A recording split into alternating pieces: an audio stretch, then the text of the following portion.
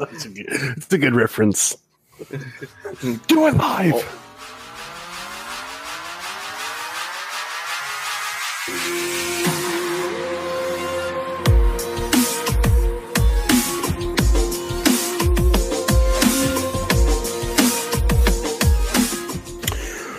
What's up, guys, and welcome to the Same 14 Project Podcast. I'm one of your hosts, Sentinel Dan, and with me, as always, the boys are back.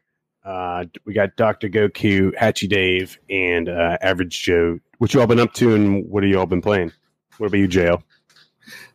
Been playing a lot of Solstice of Heroes and dealing with a infestation of chinch bugs. They're little bastards. His whole town's infested. Yeah, the whole city is infested, and it's real bad because we've been having a massive heat wave and drought, and they're overrunning the entire city. Ouch. Scary movie.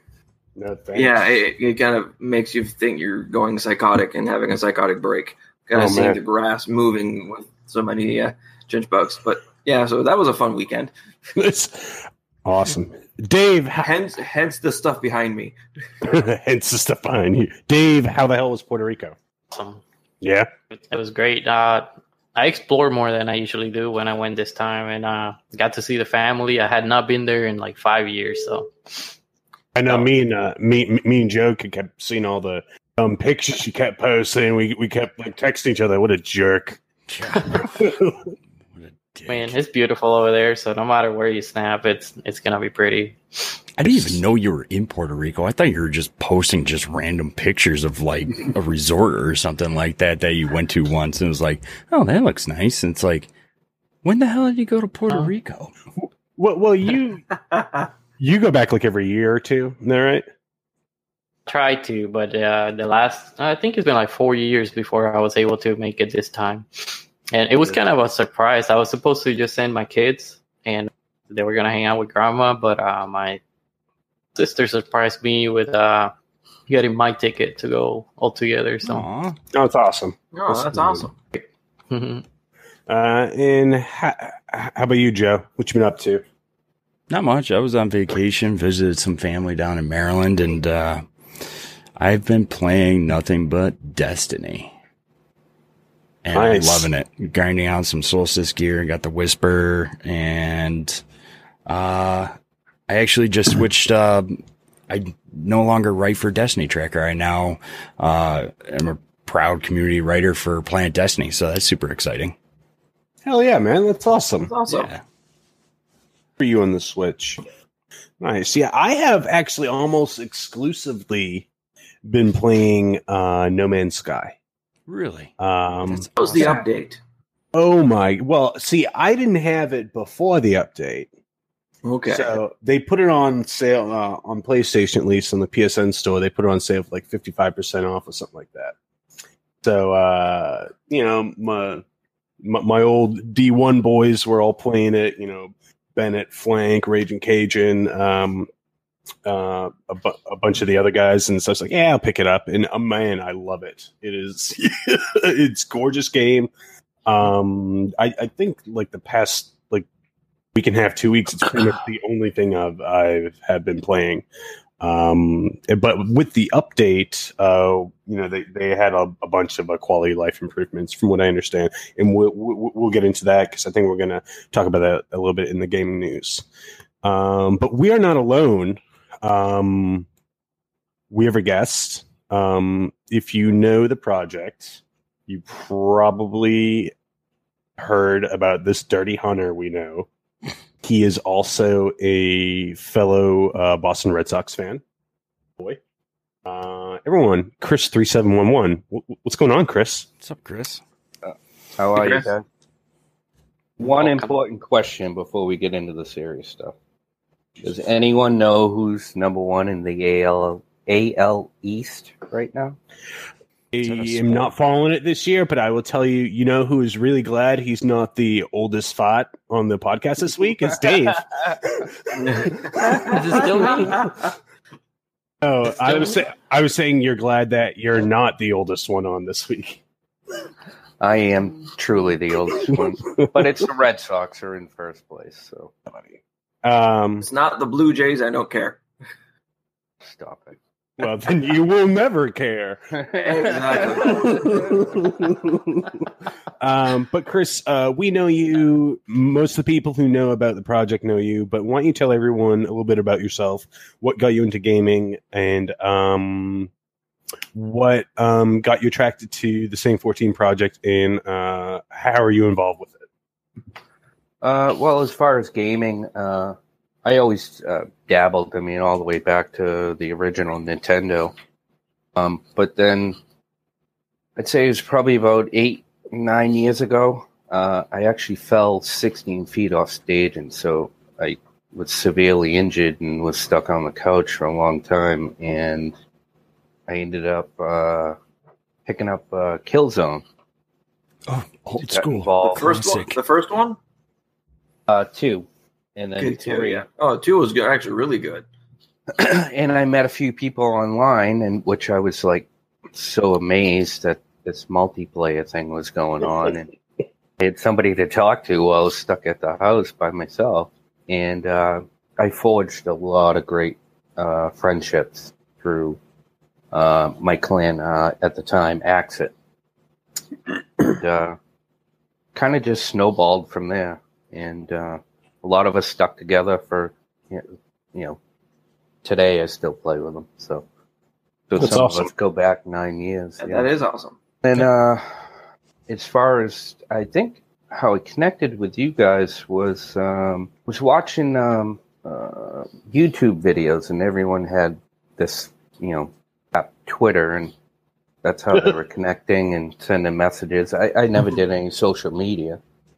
And I think I happened to post something, or I liked, I think it was the first stream you guys did, and you ended up reaching out about my son, and I was like so impressed and amazed that somebody even responded to something that I wrote or whatever, but never mind the kind words. And I just started following you and got involved, hung around the stream, and one thing led to another. And it's something passionate that I believe in passionately, because I've always suffered from anxiety, but my son has severe anxiety and depression. And, I do a lot of education stuff with him and support him as much as possible. So this has all been fantastic for me because, I learn from you guys every day. And it means a lot to me. Honored and humbled, Well, Awesome. dude, we're so lucky to have you. I mean, you've been so interactive with the community, and when you first came on the stream, in the chat, I mean, you were so active, and then you came into the Discord. You were always, there for people. You were giving support even before we brought you onto the project team with us. You were just always very supportive, and that's a great personality trait right there, being able to speak publicly with other people. And we're real lucky to have you, man. We're real lucky to have you as one of our ambassadors with the project. I appreciate that. You're like everywhere. Yeah. I try to talk to people as much as possible because especially it was something I learned more, I think more with my son was, the biggest problem, he didn't know how to express himself, and he didn't have an avenue to, or an outlet to go to that could work or could help him. So when I started getting involved and I saw what was going on, the first thing I said to myself was, this might have saved him a lot of trouble, and we may have avoided an incident that had happened in the past. But I've always been that way. People all my life have, for some reason, have always been attracted to me. They come to me for help or advice or place to live, the whole 9 yards. So, well, that shows very easily. I mean, like when we get someone new into the Discord. I feel like you're the guys from Blues Brothers, where you just like we're on a mission from God, like right up to him. You're very personable. I know you got your own contentions about yourself, but we're so lucky to have you. I mean, I tell everyone I'm not a professional, but what I try to bring is just real life experience. I've lived through a lot, not a lot of easy stuff to deal with. I tend to be a little bit older than the community that we deal with. My son's, the gap's not too far. Right. So I think that's why people a little bit, because, I'm just one of them. That's the way they view me. And sometimes the best thing is real life, trial and error. Absolutely. Well, I mean, there's one thing that everyone who's involved with the project, all of them have one thing in common, and it's so basic. It's just that they care. They give a damn. That's what it all comes down to. I mean, there's some of us here that are mental health professionals. There are some of us here that are, content creators or whatever. People that are just here for one another. But at the end of the day, we just care. Yeah.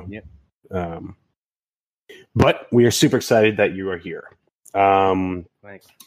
But let's roll along. And for a mental health organization shout out, I have an interesting organization. They're called basicneeds.org.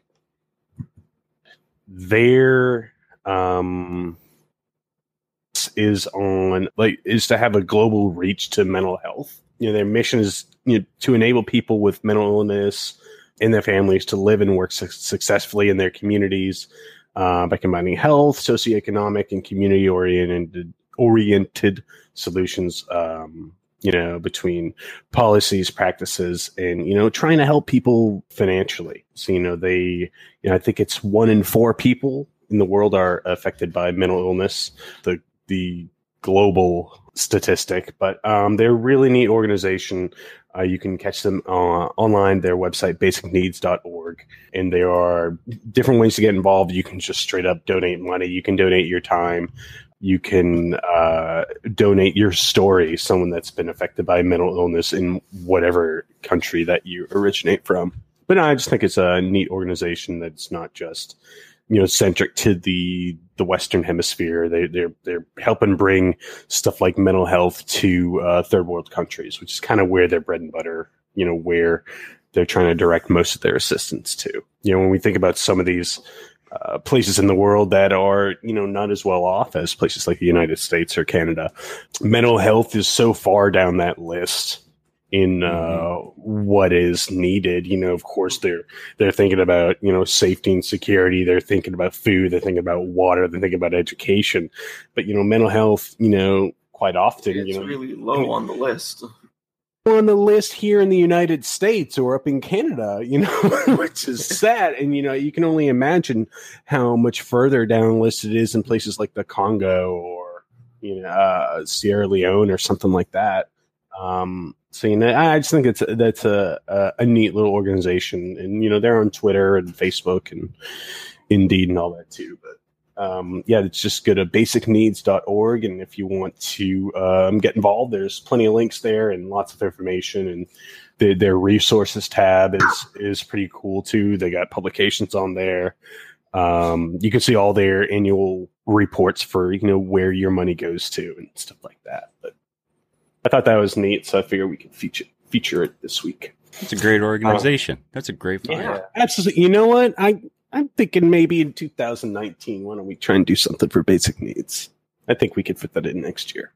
Oh, for sure. Yeah, sure. I think it'd be really cool. We're going to hop on our Segway scooter. Ken Hall. We're gonna What kind of topic we got this week? Goku, we're going to talk about mental health and families and friends, aren't we? Yeah, you had mentioned this particular topic on dealing with ones that do have a mental health issue, but certainly with ourselves if we are helping someone that has a mental health issue. Because oftentimes, never really looked after, or they never really talked about the person that has the focus is the person that does suffer from the mental health issue. So a lot of people will know, have known, or do know someone close to them that suffers from a serious mental health issue. We talked about 1 in 4 people will have suffered considerable anxiety or depression at some point in their lives. But we don't really talk about the more chronic aspect. So I wanted to do things a little bit differently for this one. Since we are a podcast that does focus on mental health, I wanted to kind of throw the questions off to you guys in terms of what were your questions revolving around care or how someone should really deal with someone that has a mental health issue. Well, I guess for me, I mean, it's so wide and varied because what to do, I mean, correct me if I'm wrong, but what to do, there's no generic what to do, what not to do, because they're the different types of illnesses, disorders, and afflictions are so wide and varied. So it's, what you might do to respond to someone with, general anxiety disorder, or someone who experiences anxiety often. Might not be the same thing you do with someone per se, like who has intermittent explosive disorder or borderline personality. It's true. The family and loved ones are a key part of what's called a mental health treatment team. We often see mental health treatment teams where it be a doctor, a nurse, a psychologist, psychiatrist, but oftentimes we overlook friends and family and the impact that they have. One thing that we have to ask the question is, who's taking care of you? While you're taking care of a loved one, we often never really take care of ourselves. And this topic kind of falls really well because I had a client today that I've been seeing for since December of last year, so December 2017. And his son suffers from schizophrenia. His son is still relatively young. He's in his 20s. He's having a hard time really dealing with diagnosis and actually following his medication. So unmedicated, not really wanting to really take care of himself. And his father was burning himself out, trying to do everything in his power to save his son. And the reason why he came to see me is on one day he found his son laying on the floor after an attempted suicide. That was kind of the straw that broke the camel's back. Seeing his son's lifeless body on the floor, he had a hard time coping with it. And this is to say that he has dealt with his son for the past 12 or so years of having these difficulties. So it's important for my client, other people, to realize that it's important to take care of themselves. And one thing is accepting your own feelings and know that you're not alone. So it's natural to feel many different emotions when a loved one is diagnosed with a mental illness. Other people experience the same challenges and complication of mixed emotions, just like you may be having. So it's important to let yourself feel whatever you need to feel in this moment. The second part is to educate yourself, being able to learn more about what that particular mental illness is, being able to understand what a loved one may be experiencing. Well, for example, I would say two of the more common afflictions that you're going to see is people with experiencing anxiety and people experiencing depression. I have found in my experience, I have loved ones in my life that, go through bouts of depression. Number one, I would definitely recommend if you know someone who's dealing with depression, educate yourself on what it is. Because it's like if your kid needs to know trigonometry, if you don't know anything about trigonometry, you can't help them with this homework, So, and just reminding them that, hey, this, for this example, depression is a medical condition. It doesn't mean you're a weak person. It's a medical condition you're going through at this particular time.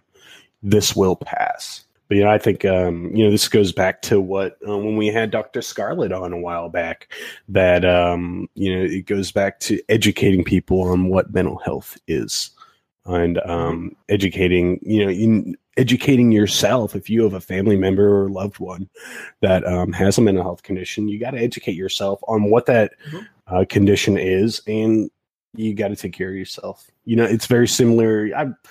Throw a corollary to it with the Al-Anon. It's a 12-step program for family members of alcoholics who go through Alcoholics Anonymous.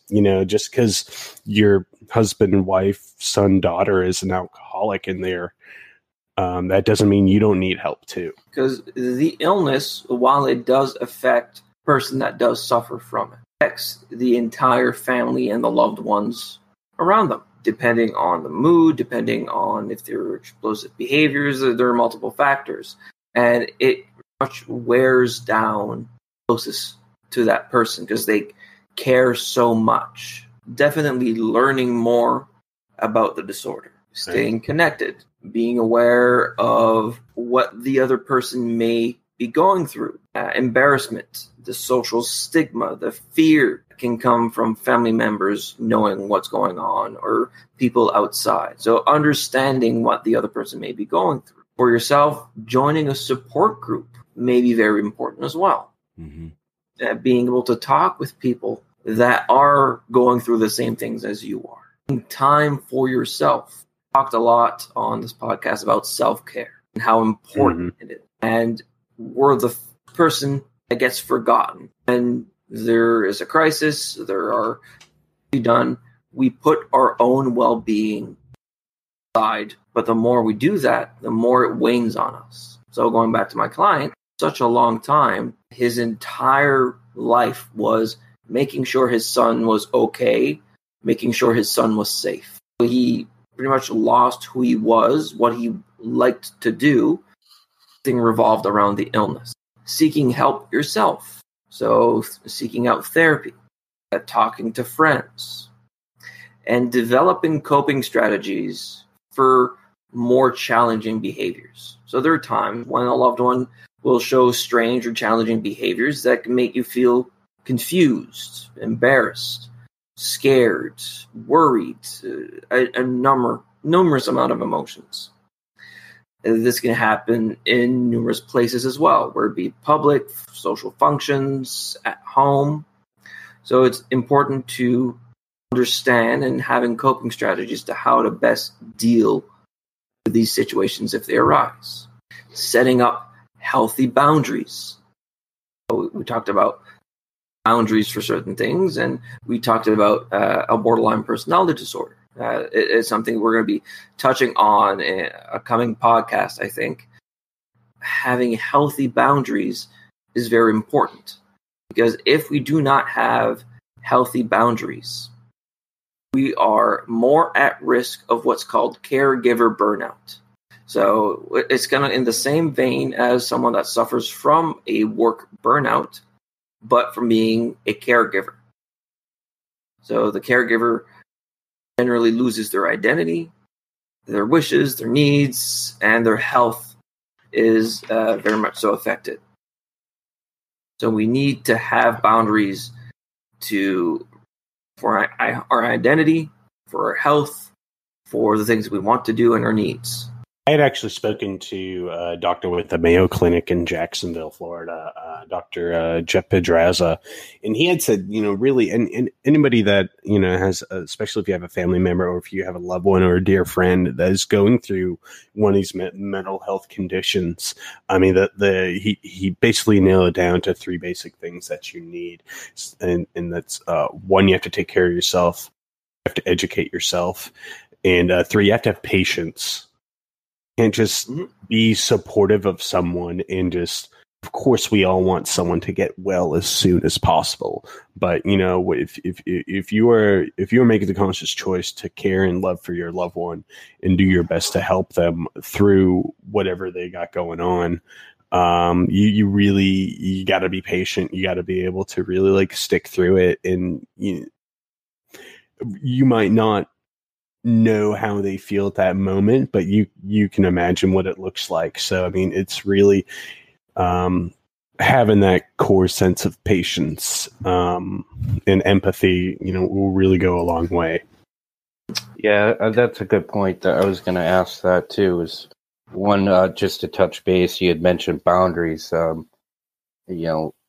would one establish those boundaries, first of all? And then just to touch base on what Sentinel's saying is, from my own experience, there are going to be times when you're supporting someone, you're going to get frustrated, and that's perfectly normal. I mean, every person can only take so much, but you can't look at that as, a bad thing. It's normal. I don't know if you want to touch base on that, but frustration definitely can happen. And that's true. It's when we're dealing with being a caregiver, having frustration is very easy to have, because if we don't really take care of ourselves, we get burnt out. And oftentimes we want to help, so we're altruistic, where we really want to help someone, but we need to develop healthy altruism. And the more burnt out we get, the more unempathetic we become, the more the behaviors are really starting to affect us, are becoming very strenuous on us, or we want to detach ourselves from that situation. Same way as someone that's getting burnt out from work. They don't want to go to work. They hate their job. They hate their coworkers. They hate the clients. They hate everything about it. It's because they're too exhausted to see any positive emotions or positive things from their work. For being a caregiver going through caregiver burnout, we're only seeing the illness. We're not seeing the person behind it. So self-care helps you see the person behind the illness, because the person is not their illness. Their illness is a part of them, but it does not define who they are. Going back to those boundaries, can you give some examples of like what you mean by boundaries? Like maybe something we can do, or how you would determine which ones to establish, I guess, right? Okay, so boundaries really needs to be put on your identity, health, your wishes, and your needs. So our identity, who we are, or who we were prior to the illness, often gets washed away when that illness comes around. We don't go out with our friends. We don't do the activities we used to do anymore because of the illness. So setting up boundaries for your identity of, I'm still going to continue going to the gym or seeing my friends, doing the activities that I want to do, making that a priority. Same way for your health, taking care of your physical health, your psychological health, your needs, making sure that your needs are fulfilled. And always be giving. You need to have things given in return. Need to be established for your protection. Caregivers can easily find themselves enmeshed with their ill relative and the illness. Identities easily become porous rather than well-defined. Wishes and the needs of the ill relative becoming the wishes and the needs of the caregiver. The boundaries needs to be developed regarding how much time is doing for and thinking about the ill relative. Full attention needs to be paid to prevent involvement from becoming all-consuming. The result for the caregiver can be isolation, burnout, depression, or ill health. Yeah, I understand now. First, I guess I thought you were talking about like things between you and your family that you're trying to help out. like giving them space or something like that, but you're actually talking about yourself and taking care of yourself so you can help them and making boundaries so you don't lose yourself in the process. Exactly. You need to stay whole because the illness, whatever it may be, is going to be so consuming that you get lost in it. So those boundaries need to really be strong, and they're going to be tested. So you need to be as invested in yourself as you are invested in the person you're trying to help. Exactly. So I've used my metaphor for being on a plane with a small child before. So I've used this on numerous times on the podcast. But the safety briefing when you're taking off is saying, parents with small children, if there is a cabin leak, masks are going to fall down from the ceiling. And you need to put your mask on first before you put the mask on your child. The parental instinct is to put it on your child. Problem is if you're trying to do that, you run the risk of yourself passing out and not being able to help the child. So spending that extra amount of time, however short it may be, you need to take care of you so that you can take care of that other person. Pretty cool. That's awesome, man. Thank you so much, Goku. I know this one was not a one of our typical mental health topics, but it's one that's very important. I was just going to say that. Yeah. Absolutely. We got another important one coming up next month. We're going to have a couple returning guests, a very serious topic. But thank you. Why don't we move on to our character analysis? Goku, who are we talking about? Well, who suggested this character? Chris. Was it Chris? Yeah, it was Chris's. All right, so we're going to be talking about Alice from the Resident Evil movie franchise. Cool movies. I'll give it that. Yeah. Unbelievable. Yeah. I've only watched the first one, and that was years and years ago. So after reading, kind of doing all my research, I might have to go back and watch the other 5. How many are there, Chris? I think Total. 6 or 7. 6, yeah. They're fantastic. 5 of them behind. Don't hold them What it all is, too close to the video game. No, not at all. It's always been one of those movies where my son will tell his friends, I can't go, I got to wait to see that with my dad. So it's always held a little special spot for me. Yeah. That's awesome. Nice. And Evil games were the ones I started playing, Me too. like PlayStation 2 and all that. Original hopefully PlayStation. I can- First Resident Evil. That thing was freaky. Yeah. Favorite Resident Evil? How many load screens Level were in 4 for that me. game? Every time you open a door.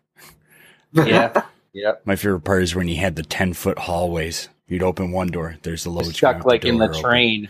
Go to Yeah. the end of the hall, there's the next one. It's like, Dogs is all I remember. Right, so hopefully I can do this character justice. So there's quite a lot to pick from. So it's a very condensed and short summary of Alice. And you know how short my summaries can be while I very long-winded. So Alice, so the Resident Evil franchise, known in Japan as Biohazard, is a media franchise created by Shinji Mikami and Takuro Fujiwara. I'm probably butchering those names, but we'll move on. So, and owned by Capcom. The franchise focuses on survival horror, incorporates games, live-action films, animation, comic books, novels, audio dramas. So, a lot of different media types. So, the first game was originally released on the PlayStation 1 in March 22nd, 1996. The latest game, Resident Evil 7, being released January 24th, 2017. It's amazing. this one was pretty sweet. It's Capcom's best-selling game franchise.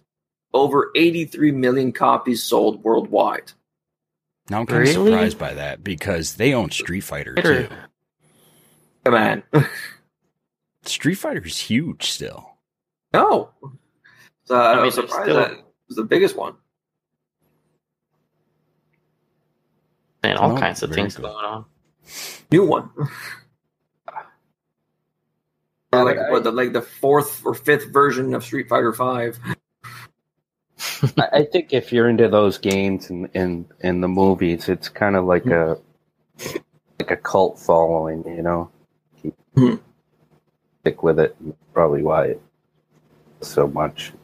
All right, because people are constantly going back.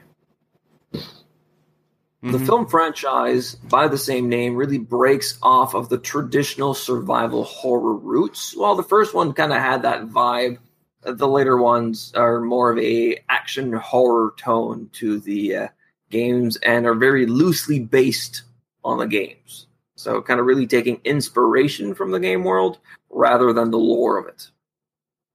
So the movies are made by a German studio named Constantine Films, starring Mila Jovovich, who portrays Alice.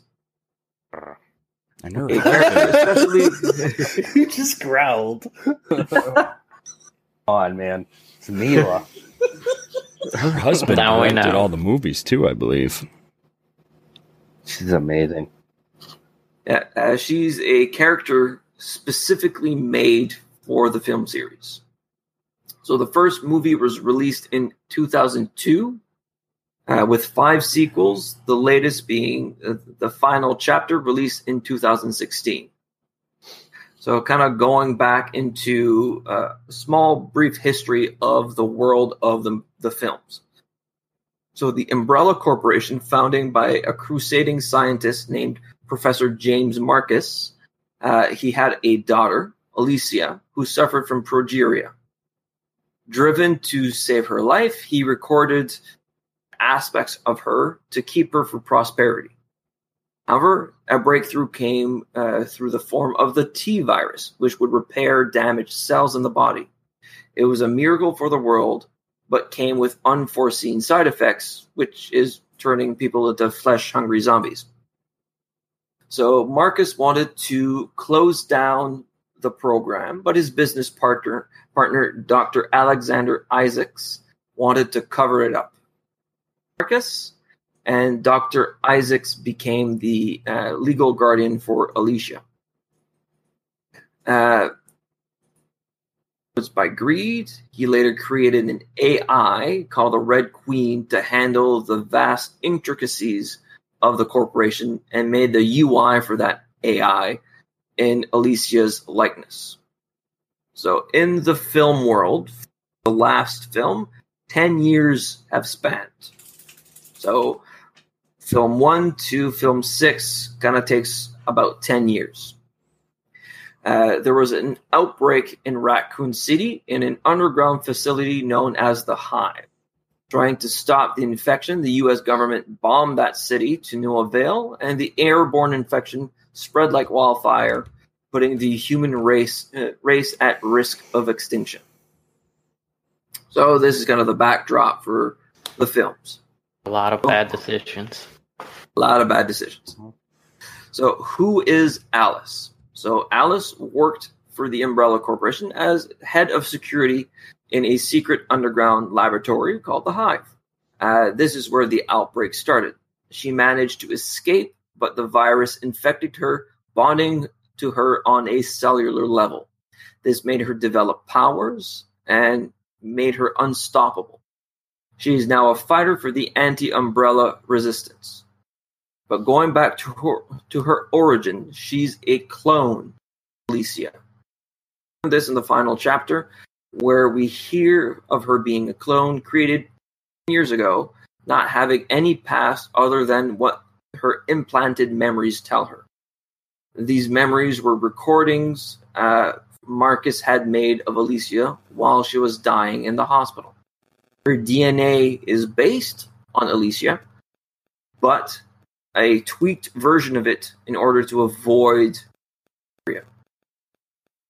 So her purpose was to protect the Looking Glass house. Her life was all a setup and a sham for the sake of guarding the mansion. After the Raccoon City outbreak, Alice's abilities have made her aware of other T-virus infected organisms. Other abilities granted to her by the T-virus are enhanced strength, resilience, agility, reflexes, and accelerated healing and recovery. At the end of the Apocalypse movie, Alice begins to develop telekinetic abilities. So she doesn't really have a sense of self. But it doesn't really seem to faze her.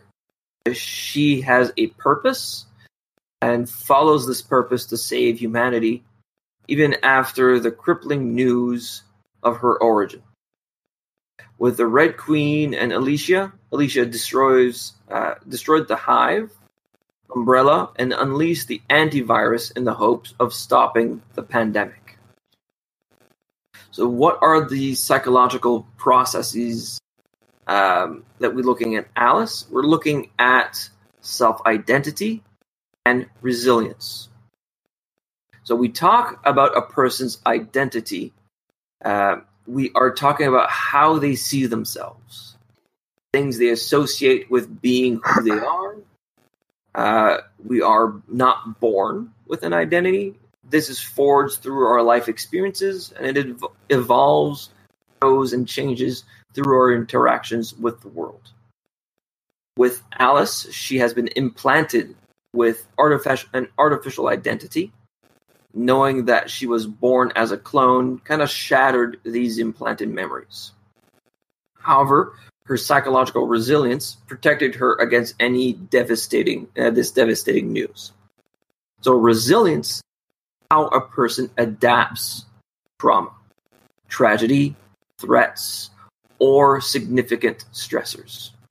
So in layman's terms, we call this bouncing back from adversity.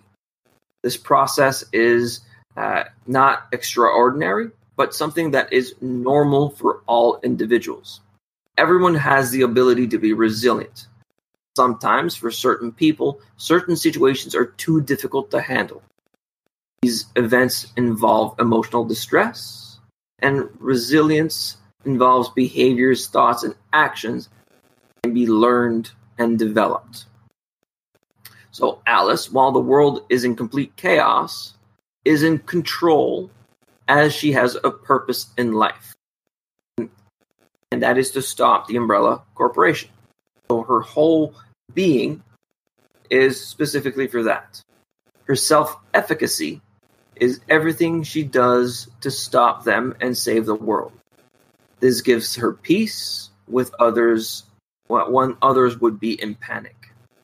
Being a clone certainly helps with this also. Her abilities gives her psychological strength, that she's able to confront any situation that may arise. She's not helpless within the current world, but things were different.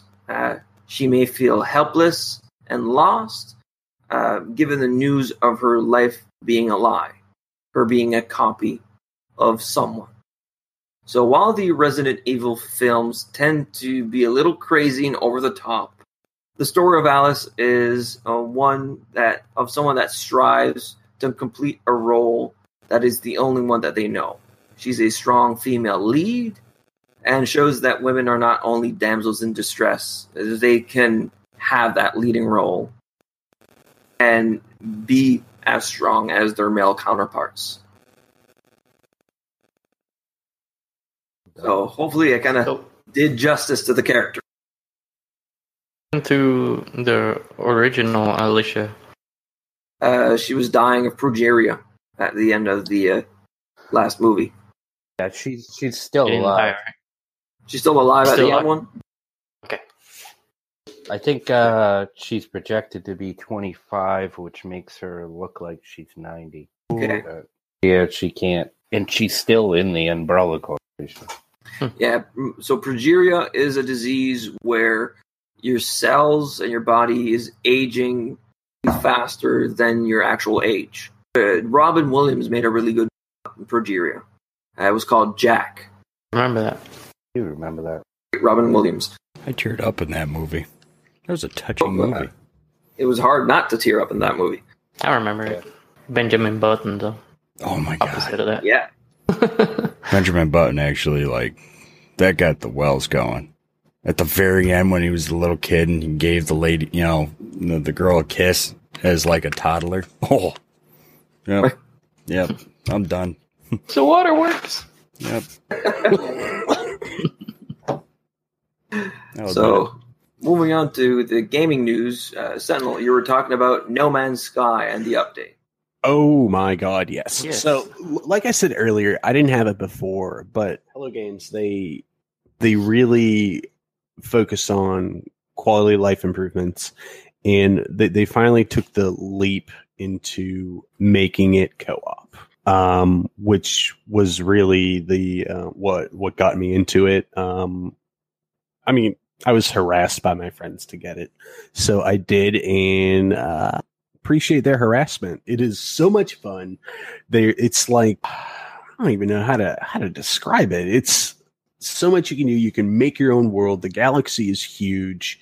There's so many. If you're a loot finder, if you want to go and find different types of ships, and like you have like your own freighter where you can store up to 6 of your own ships, and then you can hire frigates to go out on missions. It's like if anyone's played Elite Dangerous or anything like that, it's like combining that with Minecraft. Like, but the Exactly graphics, what I was gonna but say. the graphics are so amazing. I'm having a blast with it.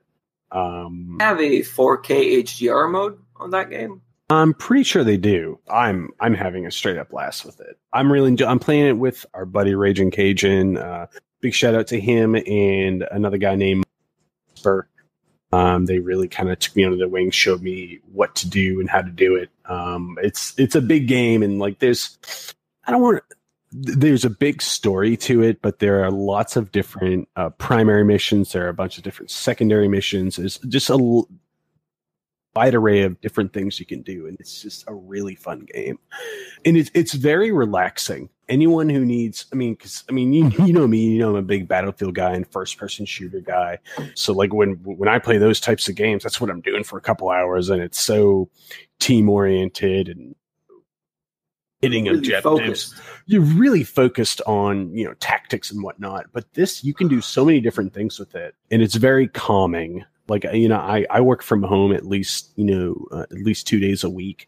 So I literally just have it on the entire time I'm working, and I take my little mental health break every couple hours for 15 minutes. So I hop in, do a quick mission, or, build something for my home base and stuff like that. It's a really fun, relaxing game, which I really appreciate. I will. It's important to have games that are not as strenuous as a first-person shooter, or absolutely. I remember a game back, isn't it? I'm sorry. This is over-the-shoulder camera angles, right?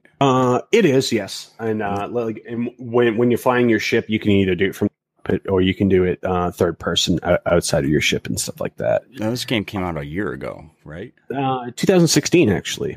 Wow, that long ago. I am very happy for them. I didn't realize how long ago it had been, but they got this big surge of interest in it once they, since this recent update.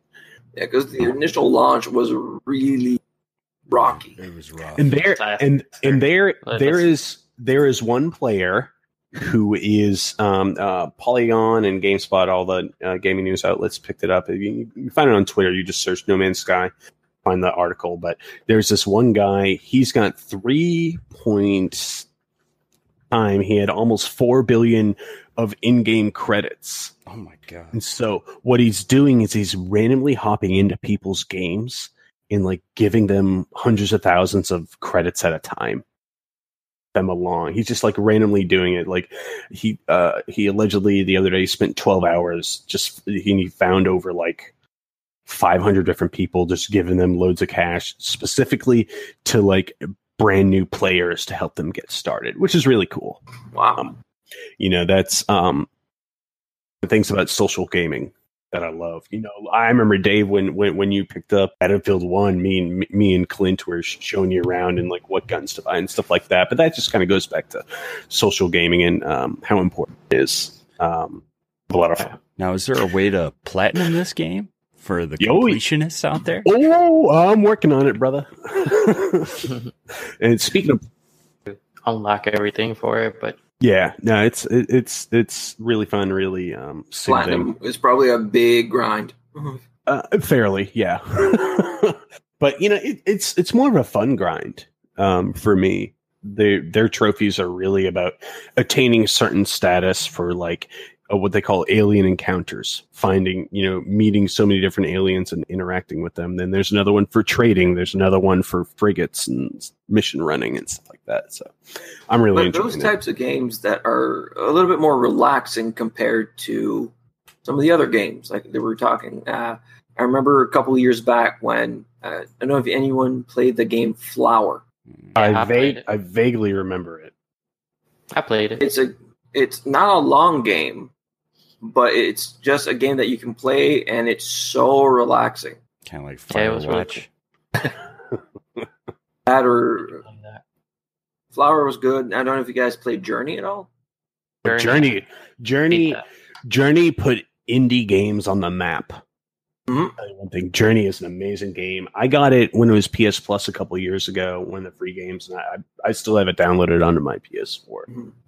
Yeah, me too. Because a lot of people kind of discount those indie titles. Because while No Man's Sky is semi AAA, it's still indie at heart. Yeah, well, I mean, look at, you know, one gaming episode, our first gaming episode we did on Hellblade. That was an indie game. Mm-hmm. And look how far that has gone. I mean, it's you know, but the best games are indies. Oh, absolutely. You know, I love some of those exploration type games. They're a lot of fun. But just happy they did a 180 from the launch. Like, and I'm happy for them. It's amazing. Yeah, absolutely. For everything. One thing about Journey, the soundtrack. You ever listen to it? So good. It's crazy. Oh yeah. Actually, you can listen to it on Spotify. Good old Spotify. Also for gaming news, it's not really gaming. It's more my sci-fi news. At the Star Trek Las Vegas convention, Patrick Stewart, which was rumored 6 months on and off, Patrick Stewart is coming back as Captain Picard for the next Star Trek series. And he was very, very emotional talking about it at the con in Vegas.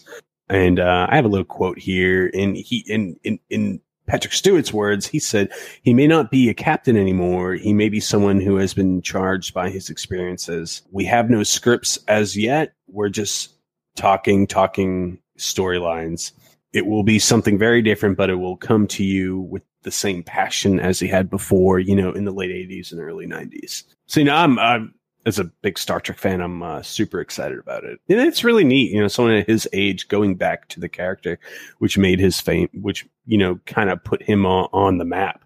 You know, when Star Trek The Next Generation came out, like most of the cast, nobody's except for Will Wheaton, because he was a child actor, and the guy that played Geordi, his name is blanking on me, but he did Rainbow Man. Yeah, exactly. He did Reading Rainbow for so long, but you know, it was kind of neat to see him kind of go back to those roots. God damn it! I want to see him as like a senile, mean Captain Picard, like really mean to everybody and out of control, kind of like he was Professor X in the Wolverine movie. I thought he died in the series. Chat says it's Burton. LeVar Burton, yes, Yeah, LeVar Burton. Thank you, chat. I don't know why I blanked on it. But yeah, no, I mean, his original, Captain Picard in that first season of Star Trek: The Next Generation, like he hated kids, absolutely despised them. So you know, it's kind of neat to see him, you know, evolve during the series, and I'm really excited to see him come back to Star Trek. He was like a ladies' man on that ship too. I remember that. Like every He was a Star Trek captain Star Trek. was. Come on. I don't There's know. two things about a Star Trek movie. One, the captain is like a ladies' man, or however you want to put it, and The guy with no name wearing a red shirt going to the planet is never coming back. Oh, hell no. How old is he now? Oh, he's got to be 70s. He's got to be in his 70s. Well, one of his best friends is, what's his name? Guy who's in Lord of the Rings. The guy that played, Ian McKellen is one of his like best friends. It's funny seeing like their pictures on Twitter and stuff. Yeah. Stewart is 78 years old. Oof. Looks pretty good for his age. I'm ready. Does. It's probably all the Earl Grey tea. And Ian McKellen is 79. Damn. Awesome. The other thing I had, I watched Walking Dead for a while, but I haven't watched. I'm several seasons behind. Same here. And so the one of the main antagonists, his name's Negan. He's like this ruthless guy, ruthless gang leader, basically. He's a douchebag. He's gonna be in Tekken 7 as a character. I don't get that. See, now that's why I put it in there, because I wanted to see how the rest of you feel about them putting TV and movie characters in fighting games like that. Not like Tekken. Well, they did it. They did it way back in Soul Calibur 2. They had Link and Spawn. It wasn't Soul Calibur 2. It was Mortal Kombat X. They had the Predator. X. They had Jason Voorhees. They had a bunch of... Yeah, but that was way back like the GameCube. Yeah, but Tekken. Tekken had like I think it was Darth Vader for the PlayStation. It was Yoda for the... No, that wasn't Tekken. Well, wasn't that Tekken? That was Soul Calibur. Soul Calibur 4. Yeah. Right now, Ghost So Recon Yoda was Xbox. Link was for GameCube. And that was Soul Calibur 2 for Link. And then Spawn, I think, was on the PlayStation. You're Googling this right now, aren't you? Yes, I am. Vader was the PlayStation, I'm pretty sure. For Soul Calibur 4, Spawn was PlayStation for Soul Calibur 2. I don't know. As far as, bringing movie characters and this and that, it obviously it's been a trend going on for a decade now, if not, 2 decades. I think they could be a little picky choosy, but Negan being in a Tekken, Yeah, I feel like that's so hypey because like he's like become this popular character in the Walking Dead franchise, but he's not like he's no Darth Vader. Mm-mm. I don't think Negan will be a name people will remember 10 years from now. If that makes sense. I mean, I watch his season and I go ahead. I was just gonna say it may be because the region, the game's most popular and show might be just as popular, because I can get certain fighting games putting in certain characters like Battletoads and Killer Instinct or the Teenage Mutant Ninja Turtles in Mortal Kombat fit within that world. Yeah, I mean that kind of fits because like Teenage Mutant Ninja Turtles, it was a comic and a game before before it was a movie or anything. I also play the most recent Ghost Recon, but they had a Predator mission in it where you don't play as a Predator, but you try to hunt him down. And I played it, and that was a great mission. It was a great way to kind of meld those two worlds. But then they followed it up with a mission on Sam Fisher, which obviously a gaming character. No, I was just curious what you guys all thought about that. I think Negan as an antagonist character, he was really good, and I think he, it's like it has its following, but it's not like nothing crazy. Sure. But whatever they do with Negan is gonna be bloody because that guy was out of control.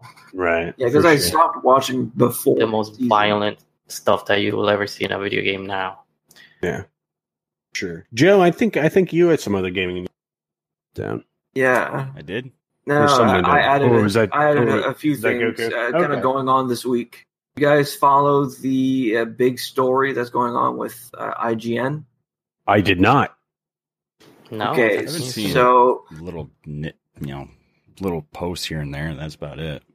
So there's a new game by indie developer out called Dead Cells. So a new Metroidvania game I think it's for the Switch.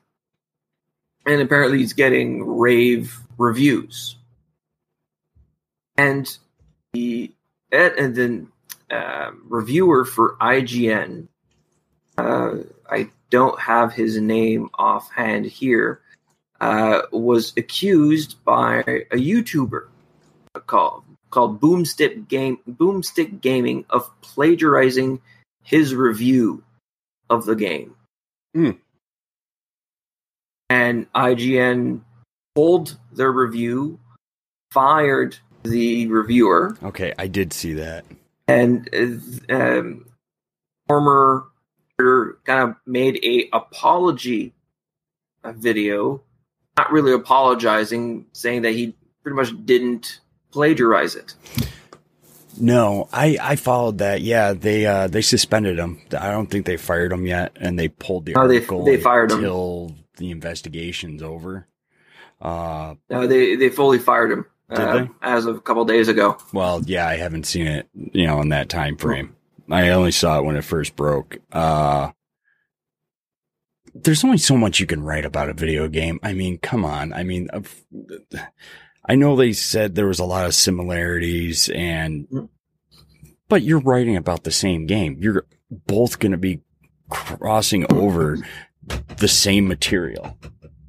And that's true. And I watched the video from Boomstick Gaming, kind of comparing and time stamping what he was saying and when it was said, and they were matching up word for word on the exact almost second of the video.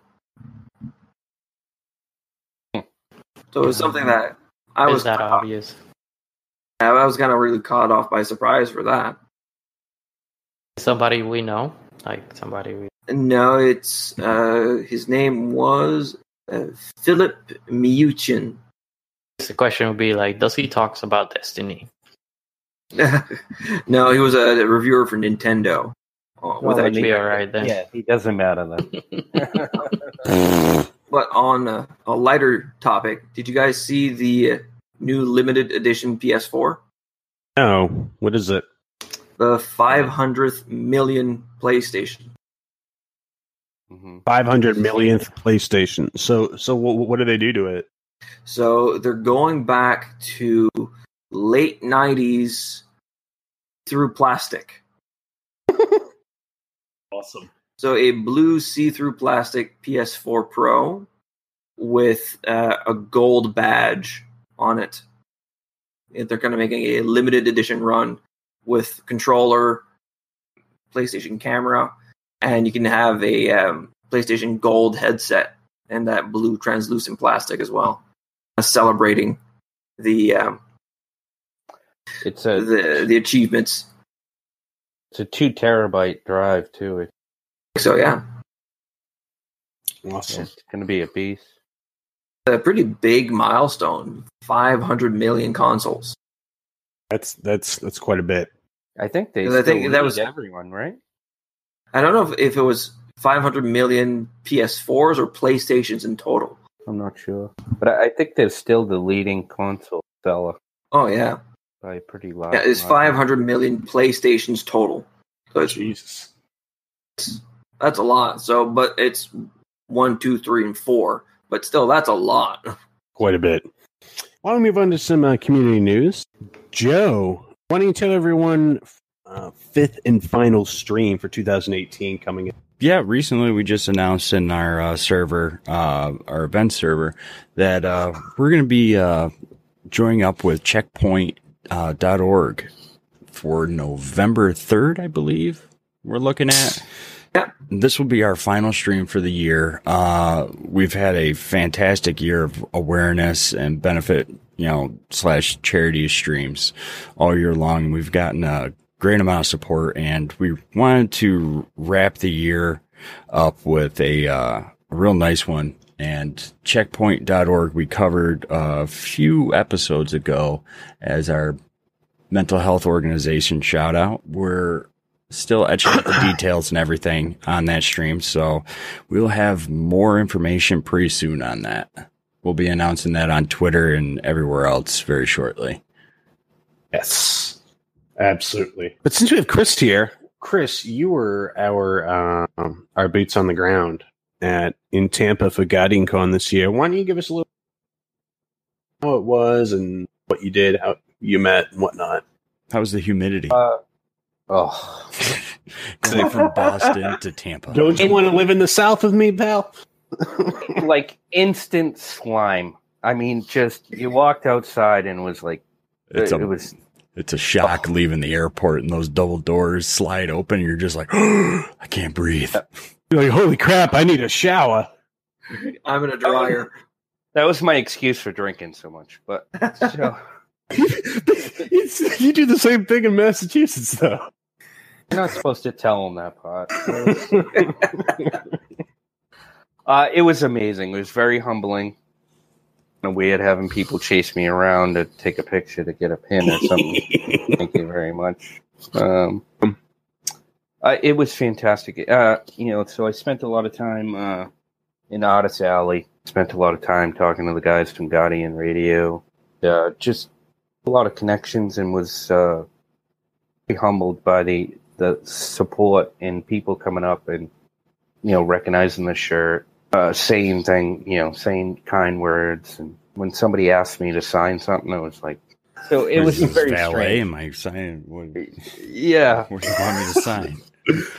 steal my checkbook, did you? No, it was very cool. It was very cool. I got to meet so many people, and like I said, people really took time to express their support and express their interest in getting involved in future projects. And it also, one thing I did notice is, we need, there needs to be something done there as far as, something for an avenue for people to have resources that may need it. We need to get an AFK room there, something like that. Yeah, We're working on it. Yeah, absolutely. yeah. I mean, day 2, I sent out that tweet, and I got hit on my phone I remember that. very quickly. I ended up with 4 or 5. Just so day 2, I made everyone wait to go to the party to make sure I was the last one there, and the doors were locked before I left. It's awesome. Everyone respected that, and everyone complimented me on Sarah, so I think they hung out with me because they actually liked Sarah, not me. But I don't blame them. yeah, me neither.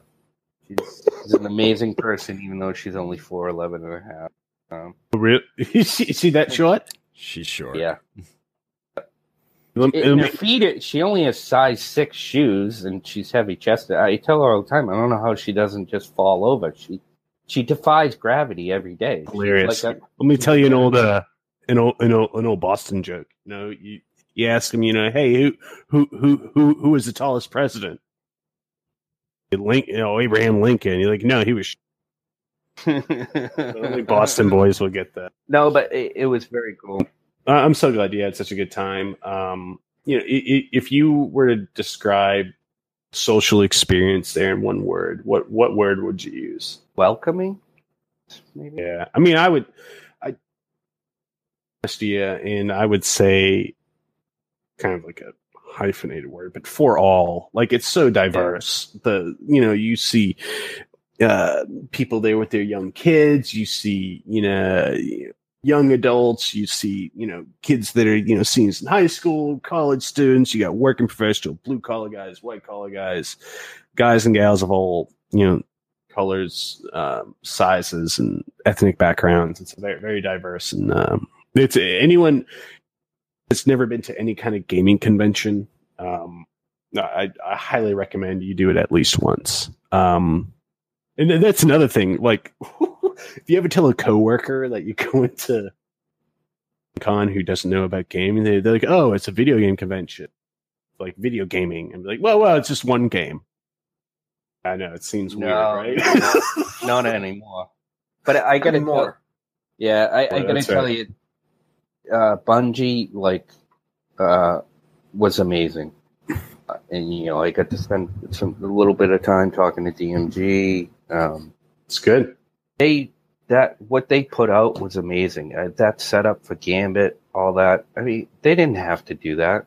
They weren't obligated, or had to cost them a fortune. Well, this year I think was the first year that they were that involved with it. 2 years ago, second one, which is where GuardianCon really kind of popped up a lot, and I think Cosmo went to that one to meet people. Mm-hmm. But the one I went to last year, like Deej and Cosmo both came out, and they kind of, I think, as every year that goes by, they get more and more involved. There was a lot of staff there from Bungie, and I mean, I forget how many computers, but it was a lot. That had to have cost them a small fortune. Plus, they had the store set up, but they had other games there too, which may be why they were trying to step up their game. But it might be a PR, pinch control from what was going on earlier. But either way, they definitely did an amazing job, and were taking pictures with everyone, and they had a poster set up so people could pose, selfies with characters and stuff. They're very, very welcoming people. Very, very open when you can actually talk to them and whatnot. And I think every one of them was in out of sale, buying up everything. They showed so much appreciation for community artists, and really went out of their way to spend time to get to know them and to purchase art of the game that they love and created. So I thought that was pretty cool. Awesome. Yeah, obviously, and Warframe was there, and Fortnite, all that. So, and one other thing I was impressed. No matter how big of you think somebody is, everybody took time to say hello. Oh yeah, I mean, like at the end of the day, all of them were talking to people, and they all At the end of the day, that they're all just people. But I think more often than not, you'll find people are just very, very down to earth. Awesome. Well, we're glad you had a great time. We're more glad that Sarah had a great time. Her and all the Munchkins. Dave, you had our content creator of the week. Who'd you pick this week? This week I wanted to talk about Austin Weirdo. He's friends with Goku. That's how I met him. I played with him a few times. Shouldn't that automatically disqualify him with that caveat? Usually it would, but while I was on vacation, I noticed that he jumped into the Discord, and he pretty much steamrolled into being one of our best supporters, and he's kind of helped out to launch the community, the First Aid 14, making plans with you guys and whatnot. Like, I wasn't active, but I was watching, so I wanted to mention him for everybody to go check him out. He's just getting started streaming, trying to get to 100 now, so let's go help him out. Go follow him. He's Austin Weirdo Core on Twitter. If you want to follow him on that, and Austin Weirdo on. So go check him out. Cool. It's a great addition to the community. Yeah, he's a good guy. We had actually created the Saint 14 Project Twitch community a while back, but it just kind of sat there dormant because we had so much going on at the time, so we weren't sure. But he kind of definitely gave us the nudge to get that going again and make that an integral part. I forgot about it until you brought it up. Yeah, I was like, we already made. I was like, what Twitch community? I was like, when I mentioned it, I just got shot down. But Austin Weirdo comes in, I'm like, oh yeah, it's an amazing idea. It's an innovator. No. No, but he's a good guy. And Dave, you say he's just twitch.tv/Austin Weirdo? Awesome. Yeah. No underscore on Twitch, underscore on Twitter. Yeah. People go find him, follow him, check him out, help him get that affiliate. He's a cool dude. Yeah, real good dude. I play with him on Destiny most nights, so if you're checking out his stream, chances are I'll be on there as well. And chances are, if they're on, they drag me in with them. Hey, we beat Spire the other night. So. We beat Spire, and you guys dragged me into Prestige Nightfall last night, and I had no idea it was Prestige until we got halfway through. That's hilarious. Hey, we beat it though as well. I mean, you're a Titan. I had it doesn't even matter for the solstice going into it because I thought it was a regular Nightfall. I'll be honest, I'm really lost on Solstice. Like I haven't got anything. It's a lot of grinding. Yeah, there's too much to do. Well, if you're on and I'm on, I'll help you with some stuff, Dave. I just haven't had much time, but kind of looking at Forsaken as like the reset point for me. Like, let's get started again. You know, A lot of It's people going are to be doing very, very helpful to have that 400 armor Forsaken drops because you're going to need that. You're going to need that light. So yeah, just to touch on Forsaken, had the reveal stream. Well, not reveal stream, but the Crucible stream. They had the 2 trailers coming out. Mm-hmm. Don't know if everyone saw all of them.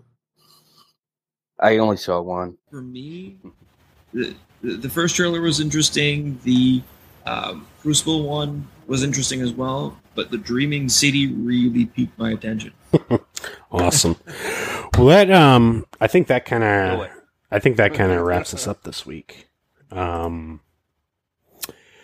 Chris, thanks for coming. We're so glad we finally got you on. We'll definitely have you back. Where can people find you on the internet and whatnot? Pretty much, it's just Chris3711 everywhere. Twitter, Twitch, Discord. Twitter is Chris3711 _ Awesome. Well, again, thank you all for joining the project this week. If you want to find us on the internet, Twitter, Twitch, Instagram, just at Saint 14 Project. If you want to hit us with an email, if you want to get involved, or if you have any questions, or if you just need some help, you can shoot us an email at saint14project@gmail.com. We have a Discord that's pinned on our Twitter page, which is also posted on our awesome website that Joe won't tell you about because he's gone. Saint 14 Project. It's saint14project.com. There's resources on there. I think we're starting to add some of Goku's character analysis on there. We're going to be doing that pretty soon. There's resources. There's links to our Discord, links to some of the causes that we help with. You can listen to us on iTunes, Podbean, SoundCloud, Spotify, Google Play, all sorts of different ways you can listen to us. Dave, where can people find you? You can find me as Hatchy Dave on Twitter, and that's about it right now. And PSN every now and then when I have time.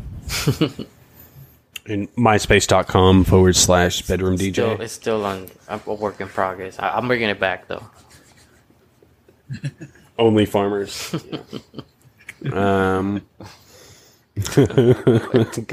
Dr. Goku, where can people find you? You can find me my God. everywhere on the same handle at SSJ5Goku28 on Twitch, Twitter, YouTube, or Discord. Pretty much everywhere I'm at that handle. Awesome. And Joe's got like farmers internet right now. He has gremlins in He said he lost power. Oh, he's got gremlins. Oh, well, there you go. Yeah, But you can find him on basically everywhere. It's Average Joe 227. It's AVG Joe 227. Twitter, Twitch, I think he's on it. Yeah, he's on Instagram now. He's in a bunch of Discords, just like the rest of us. Yeah, Instagram. And now on Planet Destiny. And you can find him on Planet Destiny, which is just at DestinyNews_net, and you'll find his articles they post there. And I'm Sentinel Dad or Alex. You can find me basically everywhere. Twitter at Sentinel Dad, extra D on the end. I'm also a Twitch affiliate. I stream twitch.tv/Sentinel Dad. I'm on Instagram. You can send me an email, Discord, everywhere, just at Sentinel Dad. But thank you all.